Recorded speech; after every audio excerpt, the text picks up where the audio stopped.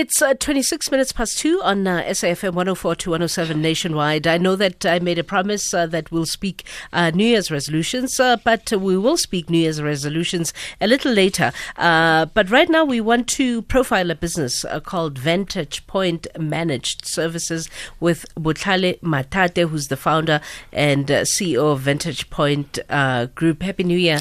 Thanks for coming through today. Happy New Year, KG. Thank you for having me. So tell me about Vantage Managed Services. Okay, so Vantage Managed Services is, it falls under a big umbrella of Vantage Group Holdings. So it's essentially a subsidiary.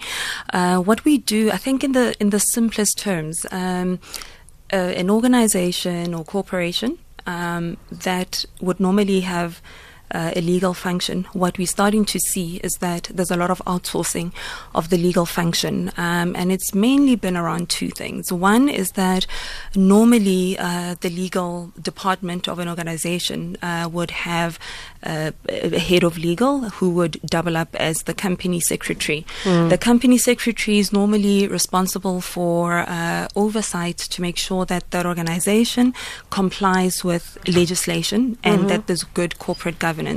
What has happened over the last couple of years, and especially in our SOEs, is that because the legal function of a company is in-house, a company secretary who's a lawyer is actually supposed to report to the board. But for as long as they are in-house, they're still subordinate to the CEO.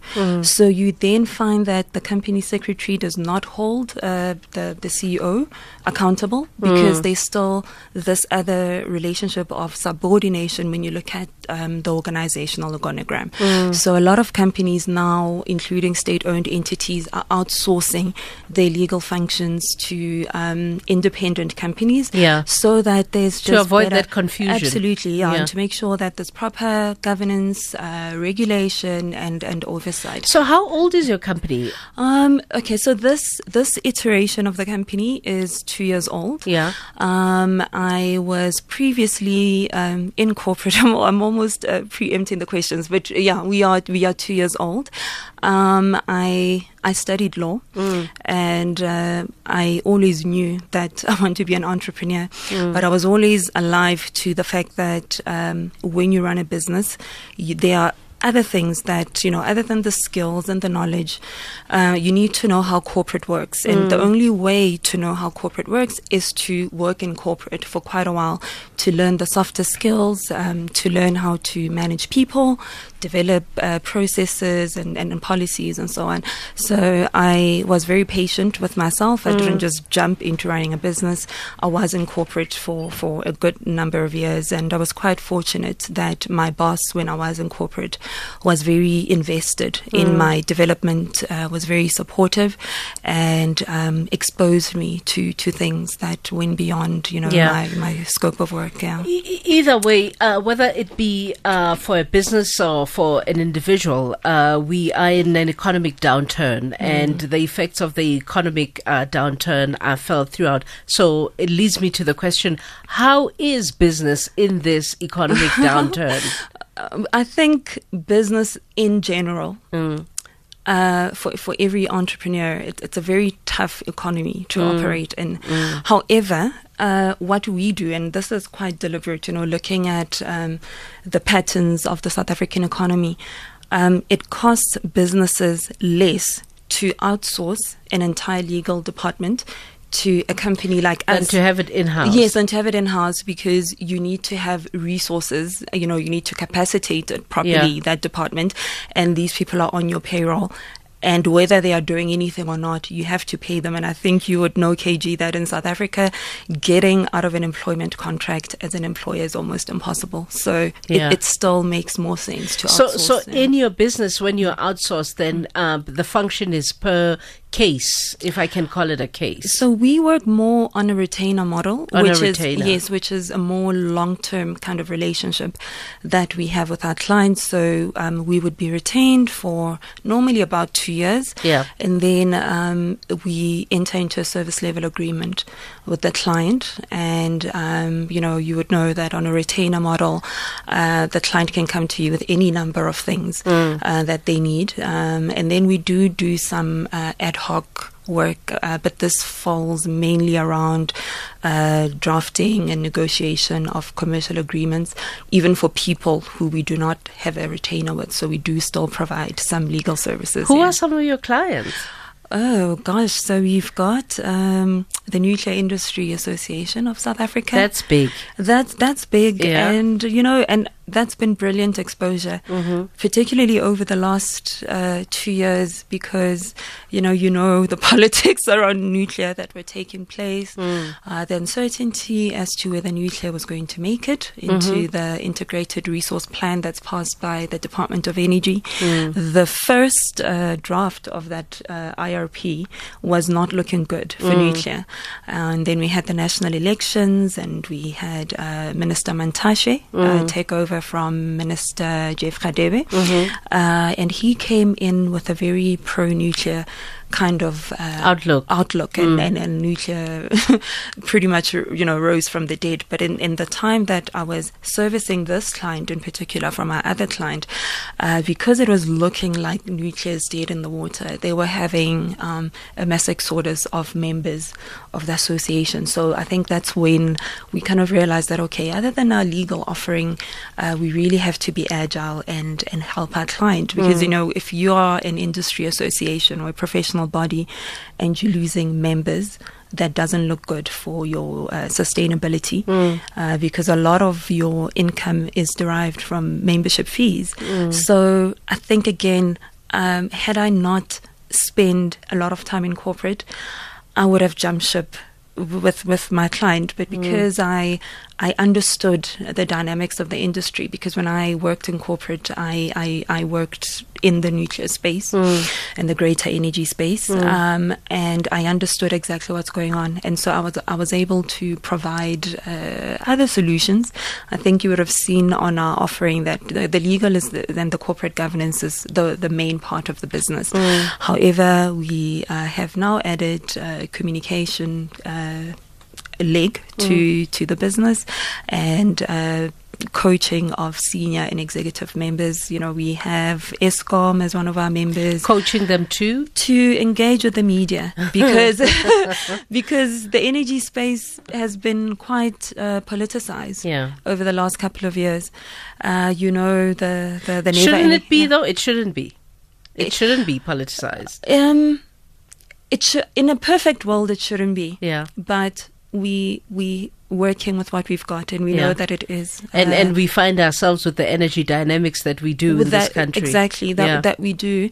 And I think what we find, especially with our clients who are in the energy space, a lot of them are scientists or engineers. So, they're very highly educated people, but because of their training, as people who are very technical in the sector, there would always be a need, where, let's say, ESCOM being attacked, or NEXA, one of, the members of NEAS. So they always have to address the press. They often have to explain themselves. And the sad thing is they're going in with a significant deficit because of the politics around nuclear. And a lot of reputational damage. A lot of reputational damages that is ascribed to, I'm not going to go into a discussion about government and policy and, the kind of leadership we've had, but it's just looking very bad. But we were able to stick with them and continue. You're here now. We're here now, and I think other than the Nuclear Industry Association, we've worked with the World Economic Forum, with Anglo American, Standard Bank. You've got big clients. We do, and we have past and present, and I think I have to be thankful to my business partner. So when I started the business, I was founder and I held all the equity in the business. And after a while, you realize that there are several areas of opportunities that are available. But when you're a founder of a business, you almost treat it like it's your baby. So you are irrationally, emotionally attached to it. But with this communication offering that kept coming up, I thought, actually, there's actually space to formalize this. So I've got a business partner who is one of your colleagues just down the road, and his strength is, communication. Haven't been in broadcast, haven't been a business journalist and all of that. And so he came on board as a business partner. But the other thing, having worked with people for the last while in the business, I realized that I'm not with some of the appointments that I make, I feel like I'm not fully rational, because I tend to gravitate to people that I have a personal relationship with. And so a lot of the times I felt like, they don't share my vision. And yes, they're great employees or whatnot, but I feel like I need to get this vision out of my head and get it on paper. And so I thought I need a bit more than just adding a director to the company. I actually need somebody who's going to come in and I give them equity. Because once you've got equity in a business, you're invested differently. You are very invested in it succeeding. And that was just a tactical move, and I'm glad that I made it. Having said that, it's the beginning of 2020. Currently, as you sit here, how many in the employ of Vantage Point? So permanently, we've got 2 people. We are trying to keep the structure very, very lean for the same problems that I mentioned when you asked about, the economic downturn. That's one factor, but also I don't want to create an overcapacitated business, and then you have people that you need to look after and pay, but the need is in something else. So because we've got clients on a retainer model, all needing different things at any particular time, we then rather bring in people as consultants, and then as and when the need arises. Yes, as and when the need arises. Because I have learned that having a lot of people because I regard our business to still be in the infancy stage, and perhaps when we mid to upper tier, then it may be a consideration. But I think I will always err on the side of caution in relation to bringing people in as employees, because then obviously they now affect your bottom line, and then you need to hike prices for your clients, because you need to service these people who are in-house, whether you use them or not. So it's working for us to bring people as and when we need them. I've got a very good executive assistant who just understands everything. She's brilliant, and she's able to see things before I even know. And so I can say to her, please find somebody who's going to do this for that client, and they come in, we sign an agreement, they come, they deliver what's necessary, and then they go. They don't remain in the permanent structure. That one will always be lean. Okay. So then again, it's the beginning of the year. I say that again. The vision going forward. I mean, it sounds really interesting, but it sounds also like there's a point at which it can get bigger than the 2+ executive assistant that you do have. What is the vision going forward? So we definitely are looking to grow. I think at this stage in the business, like I said, because it's still relatively a young business in my view, despite some of the clients we've worked with.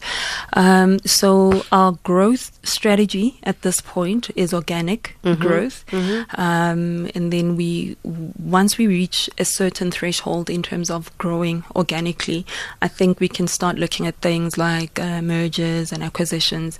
But at this stage, I think we're on a very good trajectory to grow organically, and my business partner and I actually share the vision of a Pan-Africanist business. So whilst we're still mostly operating here in South Africa, we try to always understand what's happening around the world, especially on the continent, and that's opened some really amazing opportunities for us. So the vision in a nutshell in 2020, I think it's to grow, but grow across borders, to become a really, really Pan-Africanist business. There's just so much exciting stuff happening on the continent, and I think this niche in the energy space that we're able to carve off just in that alone, forgetting just the other sectors that we operate in. There's so much going on the African continent, around nuclear, Zambia, Ghana. There's so many countries that are now wanting to build nuclear power plants, and so there will definitely be a need for people like us, because South Africa is still the most advanced country in relation to nuclear energy, and also in relation to nuclear medicine, which is stuff that they use in the treatment and diagnosis of cancer.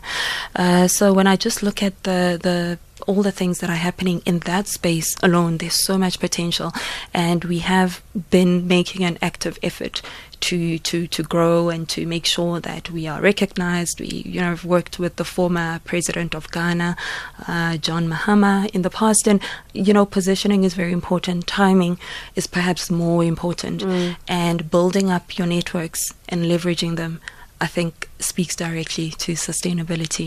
Yeah, fantastic. I mean, it sounds like an incredible African story. Yeah. I want the website and socials and all of those contact details that you may have for the group, so that if a potential client was listening to this intriguing conversation, then they're able to get in touch with you. Yeah, that would be wonderful. So our website address is www.vantagepointholdings, one word, no punctuation, .com, not .co.za, .com.